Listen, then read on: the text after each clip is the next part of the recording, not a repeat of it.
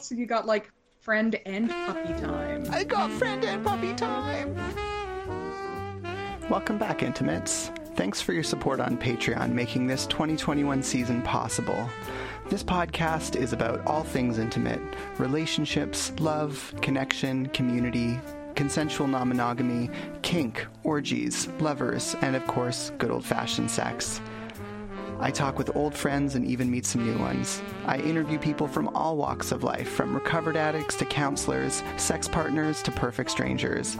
I'd like to thank my hosts, the Musqueam First Nation, as this podcast is recorded on their unceded ancestral territory, where I was born, where I work, and where I currently live and play. So settle in for an intimate conversation. Tilly, a queer community member, suggested a long time ago to start a project to develop our friendship in a recorded, progressive fashion. This is an episode about support from your social network, not about UBI and support from your society. In fact, it's specifically about what your social support network, by which I mean friends, found family, biological family, if you have those still in your life, what they can do to help support you when you need support most.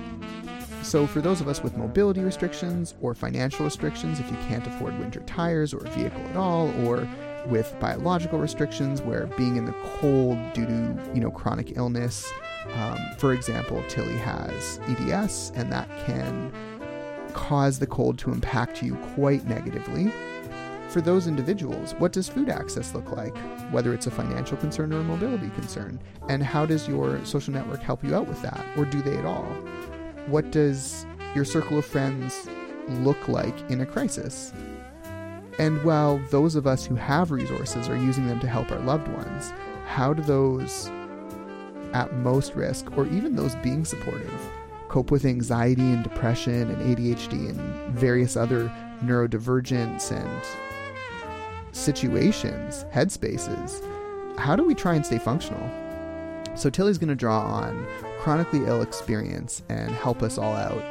Quick note, part of my ongoing growth to work with ADHD involves a lot of timers all over so I can set louder alarms, enabling me to put wet laundry in the dryer or leave the house on time.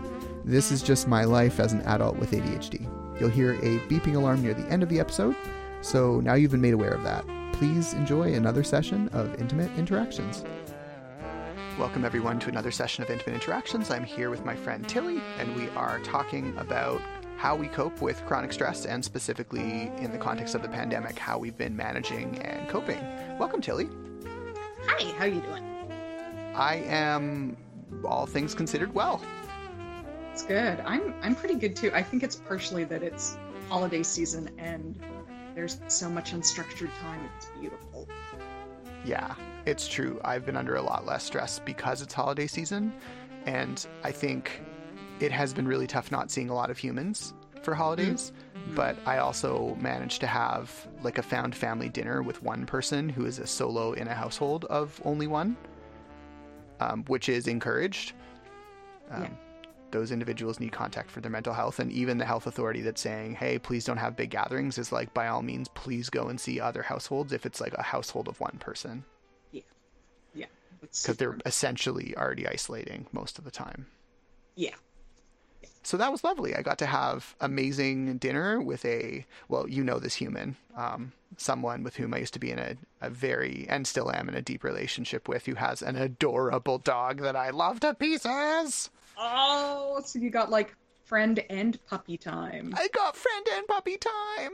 And then I brought over like a $1.50 of like milk chocolate for them, because milk chocolate's their favorite chocolate. And I brought over like $6 doggo treats from a brand that is good and that they like.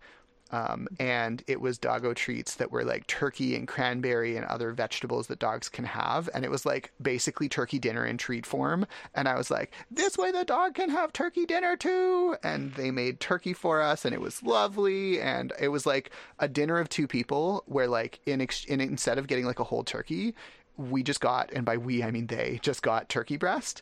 And then they did this thing where they like crisped it up somehow and kept the inside juicy, and I'm like, I do not understand the magic ways of the kitchen that only some wizards know how to use, yourself being one of them. I try. I consider you a baking wizard, because you make lots of treats that are like incredibly allergen friendly. Do you not? I do actually. Yes. And Yes. that's mostly because you know, I have my own access needs about that, but also, you know, if I know I'm going to be around somebody with specific issues around food, like I'm like, I want the food to be accessible to you. I want you to be able to experience this too.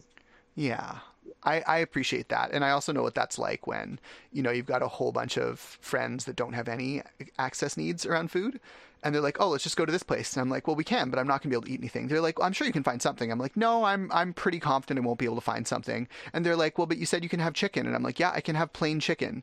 And they're like, okay, well, this place only does chicken. I'm like, all right. We get there. Sure enough, it's like Nando's chicken or whatever, and they Right. use garlic in absolutely 100% of every chicken that gets cooked anywhere in that establishment, at least to the best of my knowledge, speaking about Vancouver locations.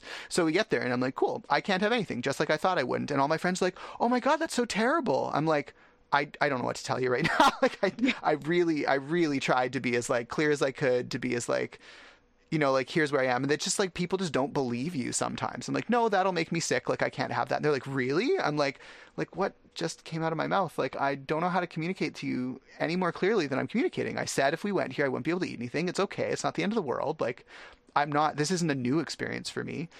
But, yeah, it was just like very frustrating. Yeah, that the combination of like lack of imagination and lack of empathy is just like, oh, it is so frustrating. Yeah, but then there was a lot of empathy when they realized I couldn't eat anything. Like, I told them I wouldn't be able to eat anything. There was a lot of empathy then. They were just like, oh, well, this is so, or more sympathy. It really wasn't empathy. It was sympathy. They didn't really understand it. They didn't understand how it was possible. And it was like, it's okay. I need to be much clearer about my boundaries around like, oh, I don't believe they'll have anything for me. And then they'll be like, oh yeah, sure, they definitely will. And I'll be like, that's okay. I'm going to choose to ignore you because you don't know me as well as I know me. And like, I'm just going to go to this other place and I'll meet you there after. That's what I should have said. But instead I went with them to the place. They didn't have it. And I was like, that's cool. I'm just going to pop out and like, I don't know, grab fries at McDonald's and come back because I know I can eat those and not get sick, Yeah. which is what I did. And then by the time I got back, they were like, oh, well, we're going to be here another 10 minutes and then we're packing up. I'm like, I know, we really should have gone somewhere else, but that's okay. Like, pack up in 10 minutes. It's fine. Yeah. We'll chat for 10 minutes. That's what this turns into. Yeah. So yeah, access needs around food. I totally hear you. When you're with other people and you want them to be able to enjoy the same foods that you're enjoying, it's really lovely to be able to be like, oh, I already considered you and thought about your access needs, even though you didn't really expect me to. It's like a really lovely surprise when people care about you and consider you that way. Yeah, that's what I mean, I'm not always super successful. I sometimes forget things, Sure. or we sometimes have to do the thing that can feel burdensome where I'm like, "Hey, can we talk about your access needs about food?" Because I'm not super clear on what they are, and I would rather have, like, I know this conversation equals emotional labor. Oh, totally. Yeah, but it's still appreciated. Yeah, I'm trying for a better outcome, right? Like that's the aim of the whole conversation. My partner, I don't know if I'm allowed to say her name. I think I am, but you know what? I'll just avoid doing it. But the partner with whom I'm currently living, Mhm. is exceptional and amazing in that I have this low FODMAP app from Monash University that actually has how much of everything I can eat for what diet that doesn't currently make me sick at all. So I know I can have everything on this list, and it's like an indexable, searchable database, but unfortunately it doesn't have a lot of foods that are like foods from places of color, which kind of sucks. But it Right. does have a pretty, I don't want to say exhaustive, but a pretty wide spanning database, which is good. It just gets really frustrating sometimes. And I'm like, oh, I really like this specific type of food. Can I have it? And they're like, we have no idea what that is. I'm like, fair enough. Yeah. So you kind of have to Google it sometimes. But because my partner that lives with me is in my Google family, they have access to all the apps that I've purchased. So they have access to it. And they did the most charming thing, which is they installed it on their phone and then started just consulting the app directly instead of asking me to do the search for them. And it was like the nicest thing. That's gotta feel so good. It was amazing. Like to have someone, and like when that started happening, it started feeling like less emotional labor to have the conversation because I almost always knew that they either could check or would check if I asked them to. So when they had questions for me, I really didn't mind looking it up because I was just so appreciative. Yeah, I have like a number of my close people do that kind of homework around my stuff, or like, they keep a list and they check ingredients and stuff like that, and it's so like it is Yeah. such a dimension of being seen and being cared for, and that's Yes. totally how it lands internally. It's so good. Oh my God, yeah. 100%. Yeah. Coping with chronic stress, the takeaway there is having people who care about you in your life, doing little things that may not feel super significant to them, but can feel very significant to you. Find what those things are. Yeah. Social networks, they're the stuff that surviving the pandemic is made of. Yeah, and sharing information with each other, right? Like, like I am always interested in finding out in general about access needs, but especially finding out about access needs about the people around me for that precise reason. And like when I see a new meme about access needs, paying attention to that and reading that and stuff like that. Do we want to keep talking about this, or do we want to shift specifically into talking about chronic stress support? Let's talk about coping with chronic stress. Yeah. Huh. I mean, I think I've said this before to you, but I think one of the things about coping with chronic stress that the pandemic really brought up for me was how much experience I had coping with chronic stress. Like after I got over totally. Yeah. After I got over the first kind of the first shock of the pandemic and the first feelings of loss and isolation and all of that, I realized that I was like, oh, this just feels like going through a really long depressive period. And I was like, I've got experience with that. I know how to do this. Yeah, and like I'm extremely good at monitoring my mental health because I have major depressive disorder, like actually diagnosed. So I'm used to that. I'm used to dealing with swings in my mood. It was like I watched all the normies that had never gone to therapy like behave like the sky was falling, and rightly so, right? If you've never experienced this, it is horrific to experience. It just happens to have also been the horror of most of my life. So for me, it was like rolling into the pandemic. I was like, first time, hey,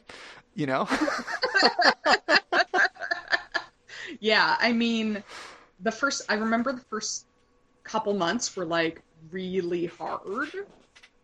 Because it was a new form of stress. Like I didn't know what a pandemic was. And then I was just like, oh, so what we're going to do is we're going to see our therapist every 2 weeks. And we're going to, like my psychiatrist, I sometimes was only seeing him once a month because when things were really well controlled, but we've gone up to like minimum every 2 weeks through the entire pandemic, and then trying to gently encourage people to like, oh, you have an EAP hotline through your work. Have you checked that out?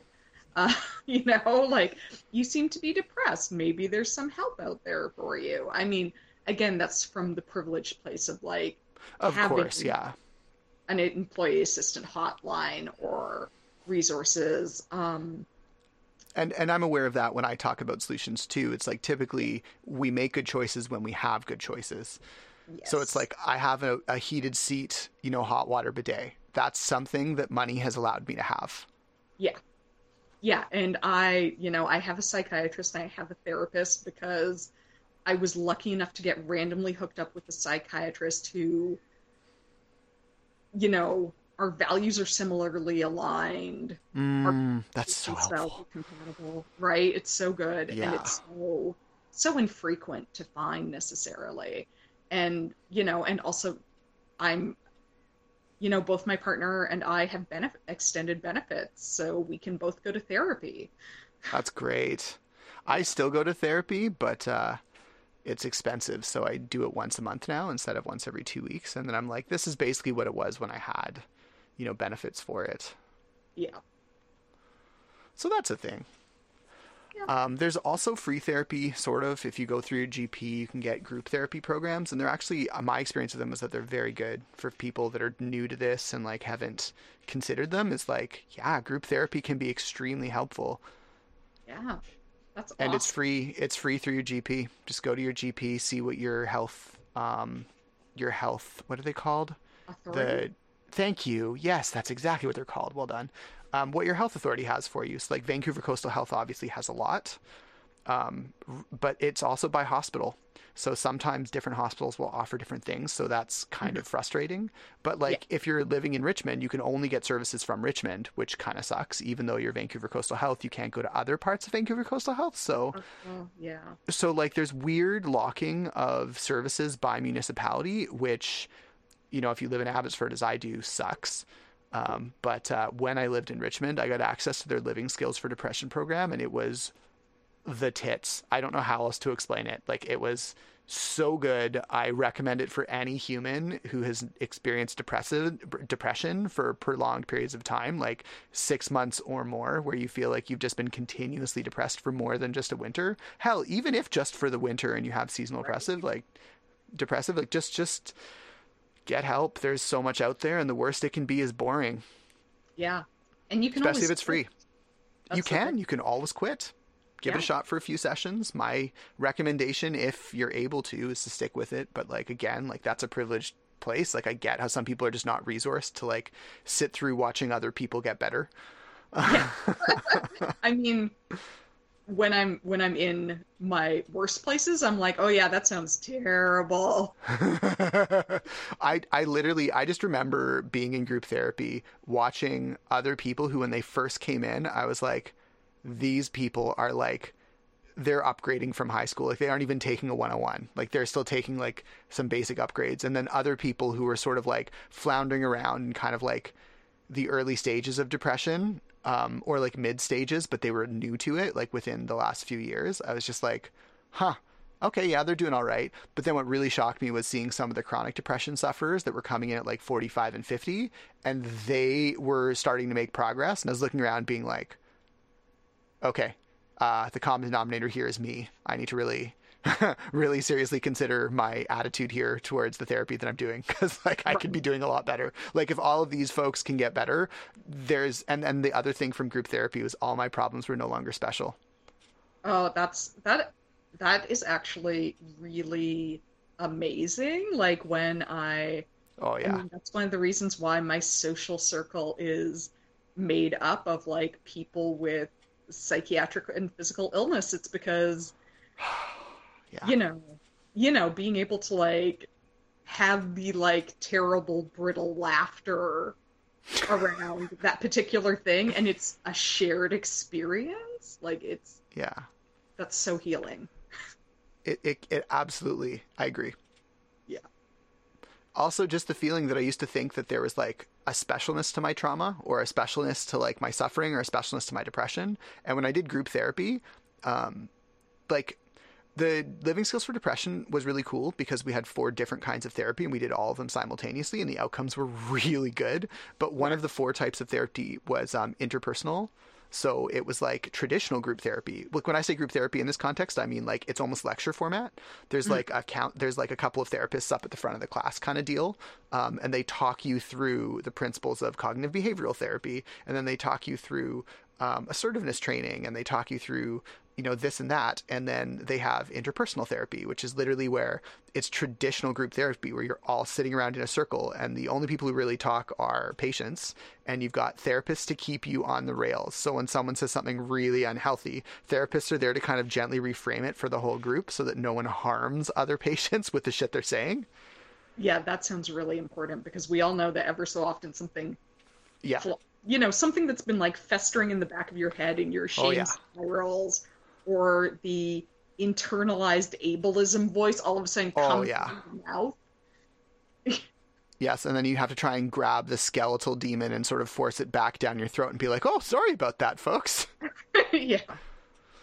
And somehow not then like start a self-punishment cycle of like, I was Yes. the person who said the really fucked up Of thing. course. Yeah. Yeah.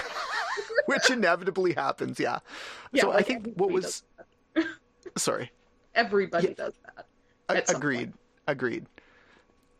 So the thing that I think hit me hardest was I spoke really briefly about my issues when everyone was speaking briefly about their issues. And by the time everyone had spoken briefly about their issues, I was still engaged. But by the time I got to the end of probably the third or fourth hour and a half session, I was bored. Like, I was bored of other people sharing the same situations I'd been in. And what happened was the best thing that could have happened, which is I got bored of myself. I literally got to the end of the third or fourth and I went, my problems are so boring. And that was the moment where I feel like group therapy gave me the biggest gift it could have, which is just realizing like nothing I've gone through is all that special. You know, like it's not like I'm the only person that's ever dealt with, you know, molestation or physical violence or emotional abuse or manipulation or gaslighting. Like a lot of people have dealt with those things. So it's like, okay, so then what do I do with all that, right? Like, how did other people get to more tolerable states of existence? And like, how do I get resourced enough to get there myself? And part of getting resourced enough for me was medication. It's not right for everybody, maybe, but it's definitely right for me. Yeah. I feel Sorry. like I took over. That's okay. I feel like getting bored of your own problems is actually, for me, it's an important, I know we're totally digressing here, but that's okay. It's an important benchmark of like, I am ready to grow and change. When I'm like, I'm sick of my daddy issues. And just so everyone knows, I have literal daddy issues because I was one of those people with one of those fathers. And we have the phrase daddy issues because so many of us have had not great fathers, right? Like, I'm so sick of my social anxiety. Like right now, I'm really sick of my social anxiety. And I'm like doing exposure therapy to get over it, which means that I pick when it's safe, like whatever level of pandemic safety we're at, I actually force myself to go interact with other nice humans. And then I'm like, that wasn't so bad. What was I so scared of? You know? I've heard that, yeah, that you can evaluate how bad do I think this is going to be before you go out, and you're like, 10. This is going to be a 10 out of 10, horrible. And then you get back and you were like, well, during the experience, my anxiety only ever hit like a 7 or an 8. And like, it actually, I think it probably should have been like a 5 maybe. Like having those moments of like reevaluation and numerically giving yourself a, like, I think this is going to be a 9, like before you go out. That's just what one of my therapists has told me before, that can be helpful for some folks. And I think it has been for me, but I haven't had intense anxiety. For me, it's mostly been coping with depression. Anxiety hits me before I fall asleep. Oh God, yeah. Yeah. I mean, I have like generalized anxiety, and also I have pure OCD, which is like you get intrusive thoughts of like the most terrible thing you can imagine happening. Wow. In your head, and the more anxious you are about your intrusive thoughts, the more they tend to persist. Of course. That sucks. Yeah, and and pure O is really like, it's one of those things that's not technically in the DSM yet. Really? And it's also really hard to diagnose because when we think of people with OCD, we think about like the constant hand washing and the counting and the ticking and the checking things. But like pure O is only occurring within your head. So it's more obsessive than compulsive. Yeah. That's why they call it pure O, right? Okay. That just clicks for me. Yeah, that makes sense. So, so I'm still reorienting to like, what is life about when, like, and again, for me, medication really helped this, but also now knowing, like, having knowledge about, when I am taking care of small children and all of a sudden my brain is like, what if the small child gets hit by a car? Which of course is something nobody wants, right? And it's a terrible outcome. To know that the terrible thought is telling me about my values, which is my values are that I really want this child to be safe. And number 2, that this terrible thought actually happens to everyone. It's just most of the population can like dismiss it. Yeah. my brain isn't set up to dismiss it. My brain is set up to repeat it. And, you know, all I have to do is try to distract myself from, like, is to not dig in to that spiral of, Right. what if, like, don't lean into the spiral. yeah, don't lead into the spiral. Yeah, I don't have many coping skills past that. But those ones seem to have really helped with. Have you ever had a therapist talk to you about like positive spirals? No, we haven't covered that. So you know how it feels, and please disengage if it feels unsafe for you, what I'm suggesting. You know your limits, but how it feels to lean into a negative spiral, and the way that the leaning into the thought for me is a lot like falling. And it's like, the more I lean into it, the faster I fall into it. Mm-hmm. What one of my therapists said, she said that she also had a brain like mine, which wasn't necessarily obsessive the way you're talking about it. But it is like, when I have an experience of a negative thought, my brain is very good at finding every example of pseudo evidence that would back up that negative thought. Oh, and yeah. just being like, oh, you think you're a stupid piece of shit like BoJack Horseman? Well, here's a slideshow of like the last 10 most humiliating moments in your life that really help back up. Yes, you are a stupid piece of shit. But then I am laughing in empathy. Just fucking BoJack Horseman. Ah, you stupid piece of shit. You're such a stupid piece of shit. That episode's so funny to me because it's just like, when I'm mentally well, I can look back at it and be like, bah, I know what that's like. And it feels very good humored and healthy. And then when I'm not mentally well, I'm like, oh, this show is reading me so hard right now. Yeah. But what was I going to say? Right. So you can lean into, or at least this is what my counselor was saying to me, and I have had mixed results with it, but somewhat successful results, which is, just because you have a brain that shows up and is like, hey, here are 10 examples of the thing you're thinking about, you can lean into the same feeling about different thoughts. And I was like, that's something I hadn't considered, because typically it's the pull of those negative thoughts into that, like, stabbing yourself in the stomach with like an emotional knife, over and over and over again, like that compulsive, like, visceral, like yeeting yourself headfirst into the void kind of feeling of leaning into a spiral. But Right. like, you kind of feel, for me anyways, I experience it as like feeling the ghost of all of those actions, but centered around a different thought. So instead of being like, oh my God, I'm so worried that my partner's going to get into an accident tonight, I'm going to throw myself into, you know, like, my partner's really careful, and like, here are all the times she's been really careful, and like, my partner loves me a lot, or like that my partner has come home every single other time that she's ever had to drive home. And like, I'll throw myself into thinking really hard about counterexamples, and it doesn't work 100%, but it works in the sense that it's distracting me. At the very least, I'm not leaning into a negative spiral. And then the advantage there is, sometimes my brain does show up for me and actually really throws me into, yeah, this person is a really safe driver, and yeah, this person tends to get home safe and literally has every other time, and this person grew up driving in ice and snow, so they're probably just going slow. It's totally fine. Yeah. And I really try and lean into that in the same way that I would lean into a negative spiral. And for me, sometimes that helps. I wouldn't say every time, but it's been pretty effective. I've never done that as like a formalized technique, but I think I've kind of stumbled onto something similar. And yeah, it is helpful. Like, so I was having really bad social anxiety lately because, like, we've all been isolated. Half of us feel like we've forgotten to human. Maybe it's more like 75%. I don't know.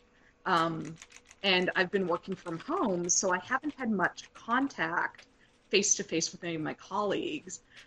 So all of a sudden, I was like trying to go into the office instead of once a month, every 2 weeks. And the first time I did, like, my anxiety just shot through the roof. I couldn't deal. I, had a bunch of IT issues, and then I went home and had the, like, negative persevering about like all the ways I'd fucked up, obviously. And then I talked to a friend, and my friend was like, and I was like, I'm so anxious about my coworkers, and everyone's so nice, and I'm just freaking out, and I'm so worried. And my friend pointed out, she was like, you know what? Part of the reason you're worried is because they're so nice. Interesting. And then I was like, right, that's probably a big part of this, is that I'm more invested in getting along with these coworkers than I necessarily have other coworkers. And so, you know, and I also leaned into the they're so nice, right? Like, everyone's so nice. You know, so-and-so in IT is nice. And, you know, so-and-so who I worked on with the project was nice. And, you know, my team is nice and stuff like that. And then I decided to go to the holiday party, which was like in that really brief window where it was like, everyone's vaccinated, we all have vaccination records, let's all be in a restaurant together. I remember that window. That tiny little window right before the cases started going up again. And Yeah. I went, and that's when I actually had this really pleasant experience where it's like everyone was really nice. And I had a pretty good time. And I completely surprised myself. And I was like, oh, because one of the things, I can't remember where I heard it, is but what if everything works out? Right? Because those of us with anxiety are usually so worried about, you know, what if this happens, what if that happens, what if I mess up, what if external things I can't control mess up. But we don't spend a lot of time investing and preparing for, what if I have a lovely time? What if I do really well at the presentation? What if, you know, what if my workday goes super smoothly? Right? Like, we don't prepare and invest in those futures a lot. We tend to prepare and invest in the negative outcomes. Which is, you know, like right now I'm kind of like investing in the future with COVID has been super hard, and I tend not to do a lot of it. But I'm like, what if we have this seasonal pattern again where everyone gets boosted and we have a period in summer to fall where we can go out and see people again, where we can do a careful amount of travel, where all of that can happen. I honestly think it's going to end up with us just getting a Fluvid vaccine every year, and you just get your booster Fluvid, and then you don't get flu or COVID, really. I'm okay with that future. I would totally live with that future. You know, even though, frankly, getting the vaccine is really hard on my body. And I'm getting boosted December 31st, so I have no plans for the next 3 days. Yeah, no, it is a big sacrifice to get a booster for some of us. For me, I do get sick, but I'm not so sick I can't work. So I'll be like with a fever in bed with like, as long as I have enough heat, so like lots of thick blankets will do, or like a hot water bottle is amazing. Nice. But I'll just have heat and like pillows to prop me up in my laptop, and I'll just work. And I'll work on my bed feeling a lot of fatigue and a little bit of like, you know, flu-like symptoms basically. So like skin soreness, that kind of stuff. Yeah. The shitty thing is my chronic migraines tie in a lot with when I get sick. So sometimes I'll start getting a headache and I have to anticipate that shit a mile away to catch it before it turns into a migraine. But now that I know that, I've actually been having a reasonable experience. So yeah. So here's to getting slightly more well and applying all the coping strategies we talked about to the pandemic. The pandemic, and life beyond the pandemic, whatever that looks like. Yeah, there's that hope. There's that hope, life beyond the pandemic. Right. Yeah. Well, thank you again for chatting about coping strategies for chronic stress, because there are not very many amazing experts that I've run into, but I feel like most of my... Oh, wow, that is the alarm that I set for myself for when I needed to be done the session to leave on time for my next appointment. So, like, I wasn't even looking at it. Anyways, TLDR, thank you for being on the session with me. You rock. Thank you. Thank you so much. This was really good to catch up. So how did you like it, Intimates?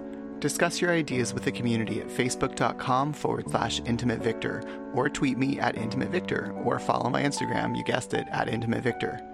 If you can spare the cost of coffee to help the show keep going, head to patreon.com/VictorSalmon.